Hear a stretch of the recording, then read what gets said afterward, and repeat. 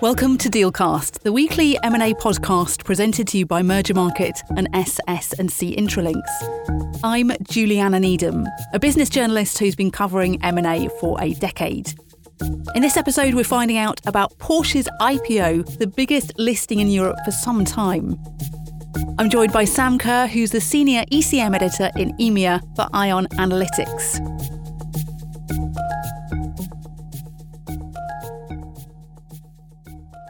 Hi, Sam. Thanks a lot for joining me. Thanks for having me. So, firstly, why did the Porsche IPO happen, given this really significant market volatility? Well, I think there's one answer to that, is it's Porsche. You know, it's the most high-profile name in Europe's IPO market for decades, I would say. And it's an exciting luxury brand that everybody wanted a piece of, whether you were a banker and seemingly if you were an investor as well. So I think Porsche was probably the only name that could have got done in this sort of market. And it's a testament to the company's appeal that it managed to go ahead regardless of a terrible market in the first place. It is a behemoth brand, as it were. And if it weren't Porsche, I'm sure it wouldn't have happened. So what kind of work took place before the IPO? What conversations took place with investors? Because I'm guessing they did quite a lot of groundwork to test the market before they decided to press the button with it. A huge amount. So we were originally talking to bankers about a possibility of a Porsche IPO in February. And in all credit to VW and Porsche, I mean, they started sort of appointing banks earlier in the year and managed to get the deal done within a 12-month window. So actually, that's quite quick for a European IPO. And in lots of other cases, we talk about multi-year processes. You know, often a bank will sort of be mandated 1 year and an IPO won't happen to the following one. But with Porsche, it was a quite quick process, even given the fact it was sort of 7, 8, 9 months. But there was a lot of work to do. And I think a lot of the work that had to be done was centered around valuation. So there was a real desire among advisors on the deal, banks, I'd imagine VW themselves as well, to not do an Aston Martin, which was obviously the last luxury car maker to hit up Europe's IPO market. And it was a disaster. Now, we all can say that, and it's not a controversial thing to say that Aston's IPO was one of the worst in Europe in the last few years. Aston's great problem at the time was they benchmarked themselves far too closely to Ferrari. And Ferrari is the absolute, gold standard brand in this market. It is a luxury car company that trades like a luxury. It trades far closer, for example, to LVMH in terms of its multiples than it would ever trade to some of the other big listed auto brands. Porsche had to be very careful about not benchmarking too close to Ferrari. So the idea for Porsche was, where do we position ourselves and where do we position this company and for VW as well? And it was a tricky one because there was actually no other company that fulfilled the same profile as Porsche. Porsche does make far smaller number of cars than, say, a Mercedes or a BMW. So it's far more exclusive than something like that. But it still produces numbers within the hundreds of thousands every year, which is less than Ferrari, which only produces sort of 11,000 cars a year. I think was the last year that it did, that we have the numbers for. So Porsche really came along and positioned itself very much as a unique asset and right in between where Ferrari and Mercedes were trading. So it looked at EV/EBITDA multiples for both those companies. And when we spoke to the guys on the deal, those were the two names that Porsche was looking to get in between, Ferrari and Mercedes. And if you look at the final valuation, it is close. I mean, not quite, but bang in the middle of the two. So that education process and that work to position the company and to find out exactly where investors were happy, I think took quite a long time. And what kind of investors took part in that education process? So a lot of the interesting work that got done in Porsche was actually bringing in investors right at the beginning of the IPO and then also even before the book build. And what we saw was sovereign wealth funds taking a real interest in the stock. So the Qatar Investment Authority were named on the deal as soon as the pre-IPO or the pre-deal education, as we call it in the IPO market, launched. That was sort of about 2 weeks before book build started. Then they were joined later by Norge, by the Abu Dhabi Sovereign Wealth Fund, and then T. Rowe price in America as well, which obviously acts as a very long-term investor as well of serious size. So they were very much tier one benchmark names who wanted a sizable allocation in Porsche. And interestingly, with Qatar Investment Authority, they're a very big investor as well in VW. So it was already showing that sort of strategic harmony between the two units. And Qatar obviously wanted to have a separate investment in Porsche as well. With Norge, it was an interesting one. We were one of the first news services to report that Norge were going to be placing a big order in the IPO. And the reason for that was it was the only way that Norge could get an allocation commensurate with its size. It's such a big investor. And in order for it to get the sort of share number that would actually make a difference to it, it had to sign on as a cornerstone investor at the beginning of the book opening process. So Porsche, I think, was very, very fortunate in that it had that sort of appeal. And there was a perception already among the market that there were going to be a bit of a scarcity of shares. And so the big investors had to come in right at the beginning and put the money where their mouths were, as it were. And so they had these sovereign wealth funds, some really important cornerstone investors, which kind of supported the stock before it went out to the wider market. But how did the deal go? Well, I mean, the deal went really well. It obviously was huge amount of oversubscription for it. They managed to zero around half the book, and that means that when that you put an order in, you get no shares whatsoever in the IPO. And often banks do that to create this sort of scarcity of demand and to promote some buying of the stock in the aftermarket, which often leads to sort of big jumps in stock prices once they trade. So the deal went very well on the face of it, but there were, I think, some hurdles that it had to get over during the wider book build process, which we reported on. But no, I mean the deal went fantastically well, and it's now trading up in the market, which is the best thing for an IPO. So VW got the result it wanted, the Porsche family got the result it wanted, and it traded up. So there's not much more you can ask for in this sort of market. Nice. And were there any investor concerns, such as Oliver Blume being the CEO of both Volkswagen and Porsche, such as the valuation? You mentioned the slight difficulty in benchmarking and comparing it, and also any concerns about Porsche's IPO going the same ways that Aston Martin's went? So there were concerns, quite a few actually, among a lot of the institutional investors that we spoke to. And the main one actually being that first point you brought up, the corporate governance. Oliver Blume being the CEO of both. And if you look at it, the shareholder structure itself. So Porsche only sold preferred non-voting shares as part of its IPO. So any investor that took part has no control over the direction of the company, no matter the size that you bought in at IPO. You have no say whatsoever. The entire effective control of the company actually does sit with the Porsche family. So they have a holding vehicle called Porsche SE, which is the controlling shareholder in VW, and also now a separate shareholder in Porsche.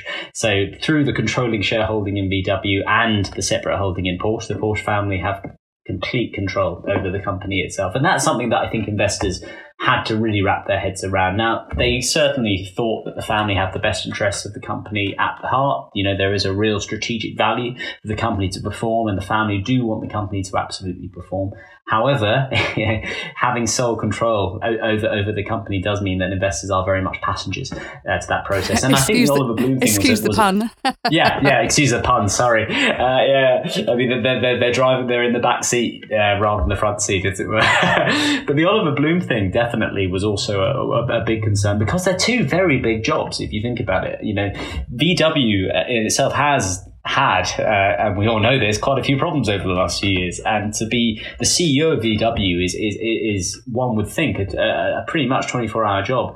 If Porsche is going to be a truly independent unit and to exist separately from the parent, you would think that the CEO of Porsche would have as equally a demanding job. So does he have the ability to do both? I mean, that's a question, isn't it, that investors are going to want to hear the answer to, because they are two now very big, separate global brands that will exist on very separate trajectories. And obviously, there's a lot of talk about Porsche possibly entering Formula One. The partnership that it was meant to strike with Red Bull did fall down, but that's something that we know Porsche has its eye on. It is a big brand in automotive motorsports, and wants to continue on that. It's a very big name at Le Mans, and it's pushing ahead in luxury electrification, where it's going to be competing with the likes of Tesla and other luxury names that are building these electric vehicles. So Porsche has a lot on its plate, and you would think whoever is CEO is going to have to spend a lot of time thinking about all those things.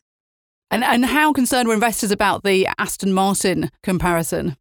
I think once they got their heads around the fact that Porsche was going at a far greater discount to Ferrari, they were okay about it. You know, it does take a long time to forget Aston if you were an investor in that deal. I mean, we almost had complete share destruction from the point of IPO to sort of where the stock is now. And the fact that the stocks had to be reset sort of several times, it's just completed a rights issue, and has completely changed its shareholder structure over the last few years. It's almost a private company now, you know, with the major holdings now sitting with Stroll, who was the chairman, CEO, savior, who came in to restructure the company. Mercedes has a very big holding now. Obviously, Saudi's sovereign wealth fund PIF has bought in the most recent rights issue. So Aston has had a complete transformation over the course of the past few years. And some would say to the positive, but if you were an IPO investor in Aston Martin and you're facing basically the loss of your entire investment, that's not much comfort that the company's at better track now. So yeah, I think everyone had to get their heads around that. But I think once they saw that Porsche was being a lot more conservative than Aston was on those initial valuation thoughts, I think they were able to get their head around it quickly. But given the corporate governance, the lack of voting rights, the joint CEO, this kind of history with Aston Martin being the last car company to list, why was the deal so popular? Well, I think there is some level of FOMO to what drives investors sometimes to these sort of transactions. If you look at the global IPO market, the global equity markets and the EMEA equity markets, the stock 600 and everything else, you're pretty much sitting on portfolio losses across the board if you're an equity investor. Now, one of the interesting things about the IPO market this year, despite the fact we haven't had very much in Europe and we've had a little bit in the Middle East, which has bumped up our EMEA numbers, is the deals have pretty much performed okay. I mean, so we're looking at around the time that we were writing about Porsche, we were looking at around an 11% positive performance for IPOs weighted across the board. If you compare that to a sort of double-digit loss in the stock 600, that's a very big benchmark advantage that you will get by investing in IPOs. And I think the idea was Porsche was going to be the largest. I mean, it is without a shadow of a doubt the largest IPO we're going to see in EMEA this year and possibly for a couple of years. So it's potentially the largest single stock investment you'll make in a name, and there's a chance for performance. So if you didn't take part in the deal, that would be an active decision that you would have to reflect on and possibly lose out on some performance versus your peers. So if you were confident that the company would trade up, and I have to say all the strategic alignment for management was for it to trade up. I mean, Porsche themselves, the Porsche family, bought into the IPO at a premium to IPO price. So they wanted it to go up in the market afterwards. Investors were going to get some pretty big performance from it. And I think there's a certain appeal to owning Porsche in your portfolio as well. I think so. It's still seen as a luxury brand that people love.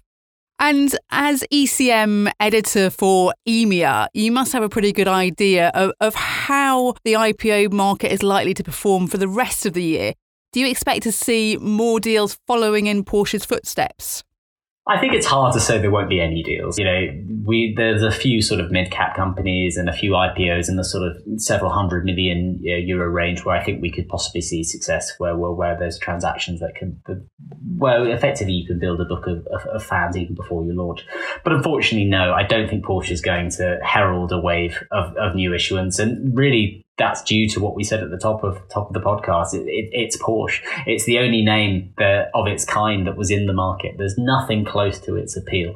And I think if there were other candidates who had the same appeal as Porsche, yes, they would be able to come and be as popular and do as well. There just aren't those other candidates, though. And the success of Porsche is not I don't think is a marker of a success for the whole IPO market. It is a marker that a deal can get done, but it's certainly not a reopening of the market, as it were. Does, however, it mean that if you were on the fence about an IPO as an issuer, you might be able to go ahead and think, well, if Porsche can do it, maybe I can, and possibly. I think it may sort of, there may be some conversations in boardrooms around possibly doing a listing this year because Porsche has been successful. But I don't think it will herald a great wave. And the main reason for that is a lot of the problems with the IPO market this year and reason deals haven't come is nothing to do with investors. It's been sellers who don't want to accept the valuations that investors are willing to pay at the moment. And Porsche did take a big valuation cut to Ferrari, which if it were an aggressive seller, perhaps it wouldn't have done. So I think if a seller is willing to take a big discount on what the initial expectations were for their IPO at the beginning of the year, then I think they have every chance possibly of listing and being successful. But unfortunately, they are going to have to take a big discount to do a deal. Great. Sam, we'll leave it there. Thanks very much. Thanks, Julia. Thanks very much for having me. That was Sam Kerr, Senior ECM Editor in EMEA for Ion Analytics. Thanks for listening to this week's episode of Dealcast presented by Merger Market and SS&C Intralinks. Please rate, review and follow the podcast. You can find us on Apple Podcasts, Spotify or look out for your Merger Market news alert. For more information, have a look at our show notes. Join us next week for another episode.